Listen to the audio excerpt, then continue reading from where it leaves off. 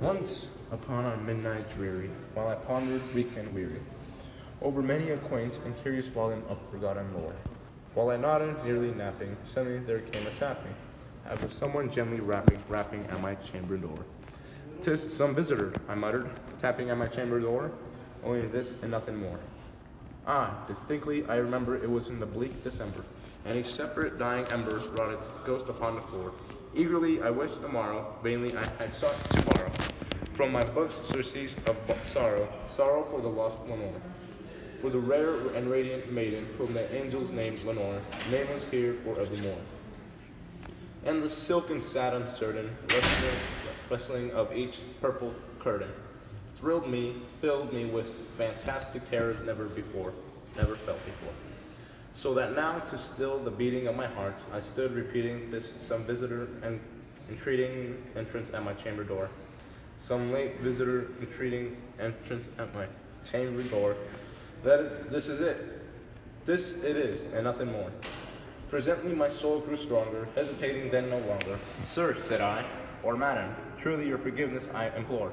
But the fact is I was napping, and so gently you came rapping, and so faintly you came tapping at my chamber door, that I scarce was sure I heard you. Here I opened wide the door. Darkness there, and nothing more." Deep into the darkness peering, long I stood there wondering, fearing, doubting, dreaming dreams no mortal ever dared to dream before. But the silence was unbroken, and the stillness gave no token. And the only word there spoken was the whispered word, "Lenore." This I whispered, and an echo murmured back the word Lenore. Merely this and nothing more.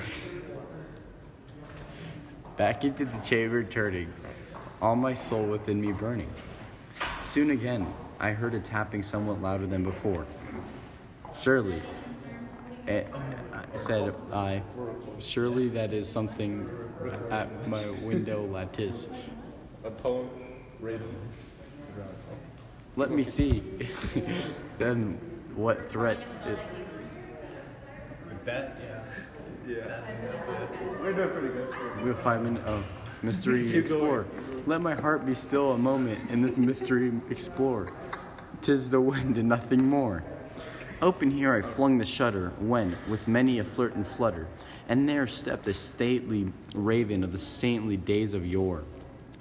Not the least obeisance made he, not a minute stopped or stayed he, but, with mien of lord and lady, perched above my chamber door, perched upon a bust of Pallas just above my chamber door, perched and sat, and nothing more.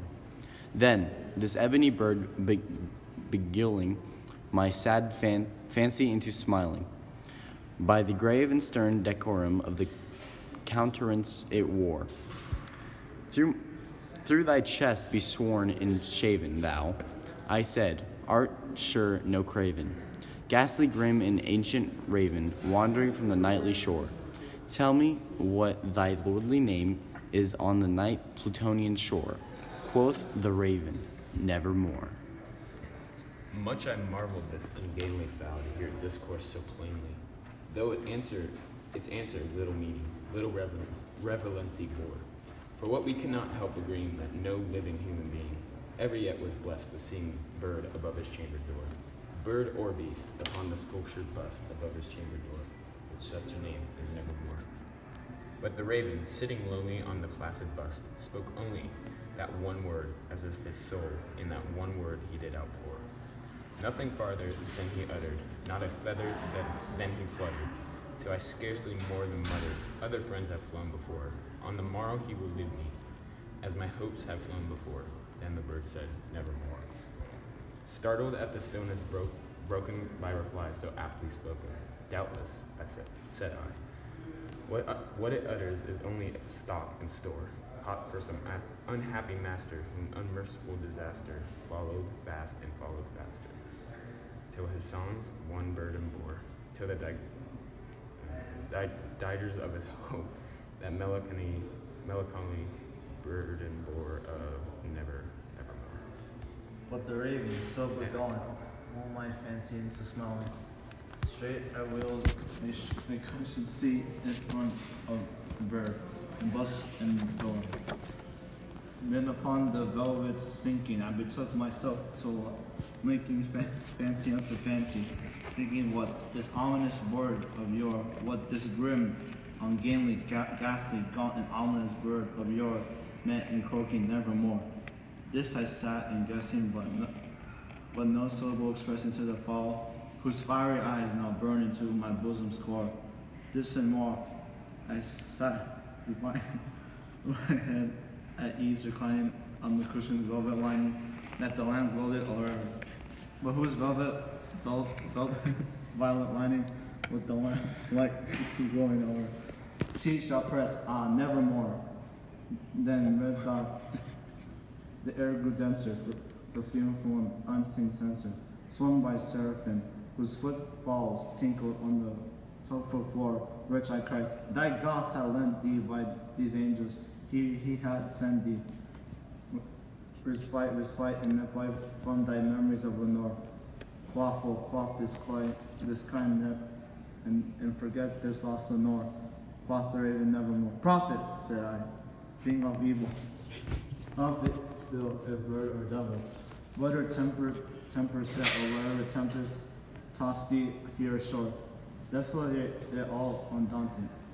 On this desert land enchanted, on this home by horror haunted. Tell me truly, I am poor. Is there balm in Gilead? Tell me, I am poor. Quoth the raven, nevermore. Prophet, said I, thing of evil, prophet still, if bird or devil, by that heaven that bends above us, by that God we both adore. Tell this soul with sorrow laden within the distant item, it shall class as sainted maiden, whom the angels name the Lord. Class her rare and radiant maiden, whom the angels name the Lord. Quoth the raven nevermore. Be that word of our sign of parting, bird or friend, I shrieked, upstarting. Get thee back into the tempest and the night's Plutonian shore. Leave no back gleam as a token of that lie thyself hast spoken. Leave my loneliness unbroken. Quit the bust above my door. Take thy beak from out my heart, and take thy form from off my door. Quoth the raven, nevermore. And the raven, never flitting, still sitting. Oh my God, let me do that again. And the raven, never flitting, still is sitting on the pallid bust of Pallas, just above my chamber door. And his eyes have all the seemings of a demon's that is dreaming. And the lamplight or him streaming throws his shadow on the floor. And my soul from out that shadow that lies floating on the floor shall be lifted nevermore. That was the worst thing I've ever read. The Raven analysis with Nico, Carson, and this is Joe Castro. And the Raven is a very famous poem, probably a poem everybody can recognize. Yeah, pretty sure. Yeah, it's they even made a movie about it. That's how like famous it was. most popular poem. Okay. They made a musical about it, and it won many accolades. Yeah, like a lot. It still has a big influence. Like not as much as it used to, because I remember The Simpsons, like you said.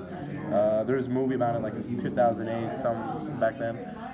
But it was first published in 1845, actually, and it was published in the New York Evening Mirror, which I'm guessing is like probably a newspaper. Pretty interesting how like a poem that old can still have a big effect today. Mm-hmm. You know, that's a lot of what Edgar Allan Poe used to do, because you can see like when he wrote The Telltale Heart, like, people still read that. He basically wrote that for his wife, like his dead wife. With that, and it's just Edgar Allan Poe always has a kind of edge. A dark edge to him. He's ever written. Imagine back then, like it was probably obviously scary back then, but it's too, because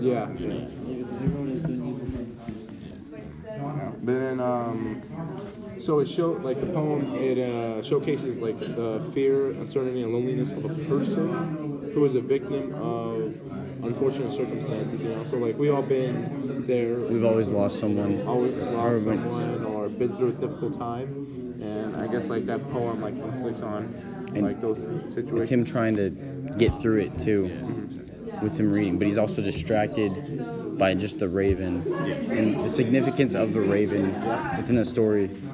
So the poem itself is about a person who has who lost the love of his life and he is traumatized by it, and the speaker he sort of tries to escape through Reading, writing.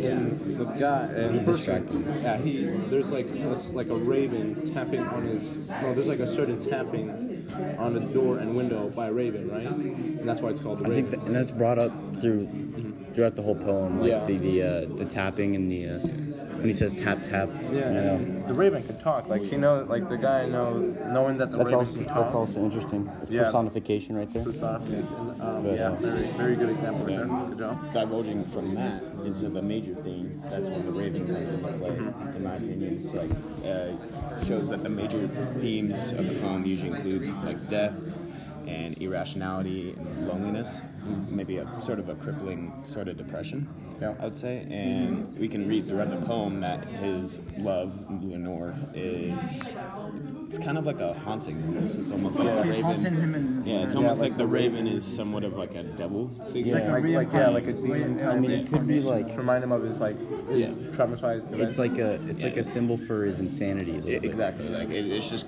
more like divulging into the insanity that he's falling under. He's talking to a bird. Yeah. Throughout the poem, what's it called? The person he asked about his love of his life that he lost, Lenore, and if he asked about Lenore, and the raven simply replies with "nevermore," and this leaves the man obviously heartbroken because nevermore means obviously never again, Like, sorry, man. It's like a symbol for like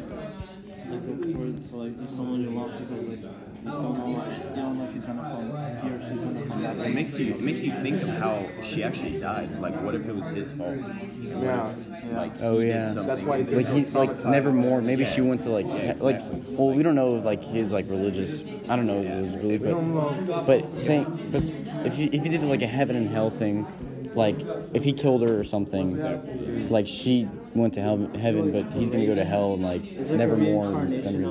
Like in The devil. Just like it's reincarnated We said that, past, yeah. like to haunt him again. Well, yeah, and then that's what's kind of like questioning me in this poem is like how what is so special about Lenore? Like, how did she die? Yeah.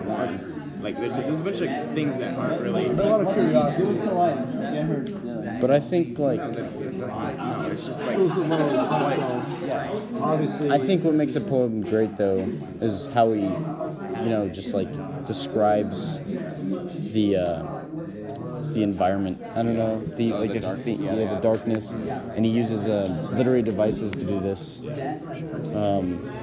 such as Palace is an illusion. So like everyone has lost a loved one in their life, everyone has been there. But like why is it so like harder for him that he has like a bird literally come to his window and like start going crazy? Like it makes you think like the bird might not even represent like a devil figure, and maybe more of like an angel figure, like saying, "Hey, you screwed up with this, or you did something bad." Maybe you can tell him about that. But I highly doubt it, just because Edgar Allan Poe is so dark all the time.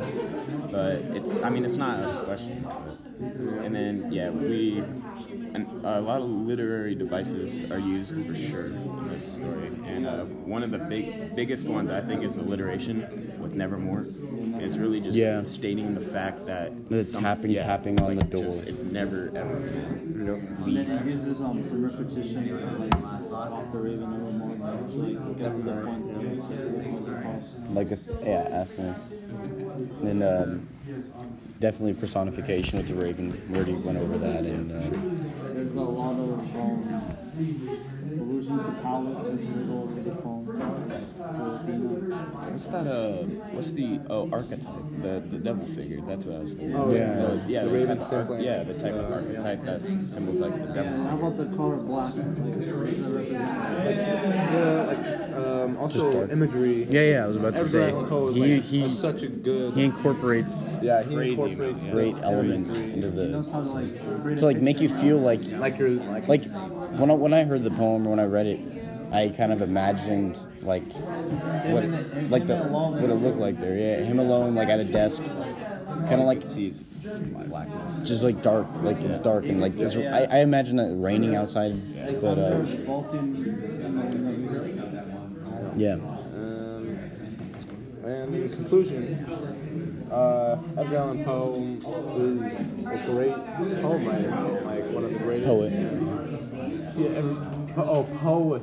Thank you, Nico. You're welcome. And I'm fascinated by his work, and yeah. I love the dark edge he brings to Raven it. is a good poem. I think a lot of classic.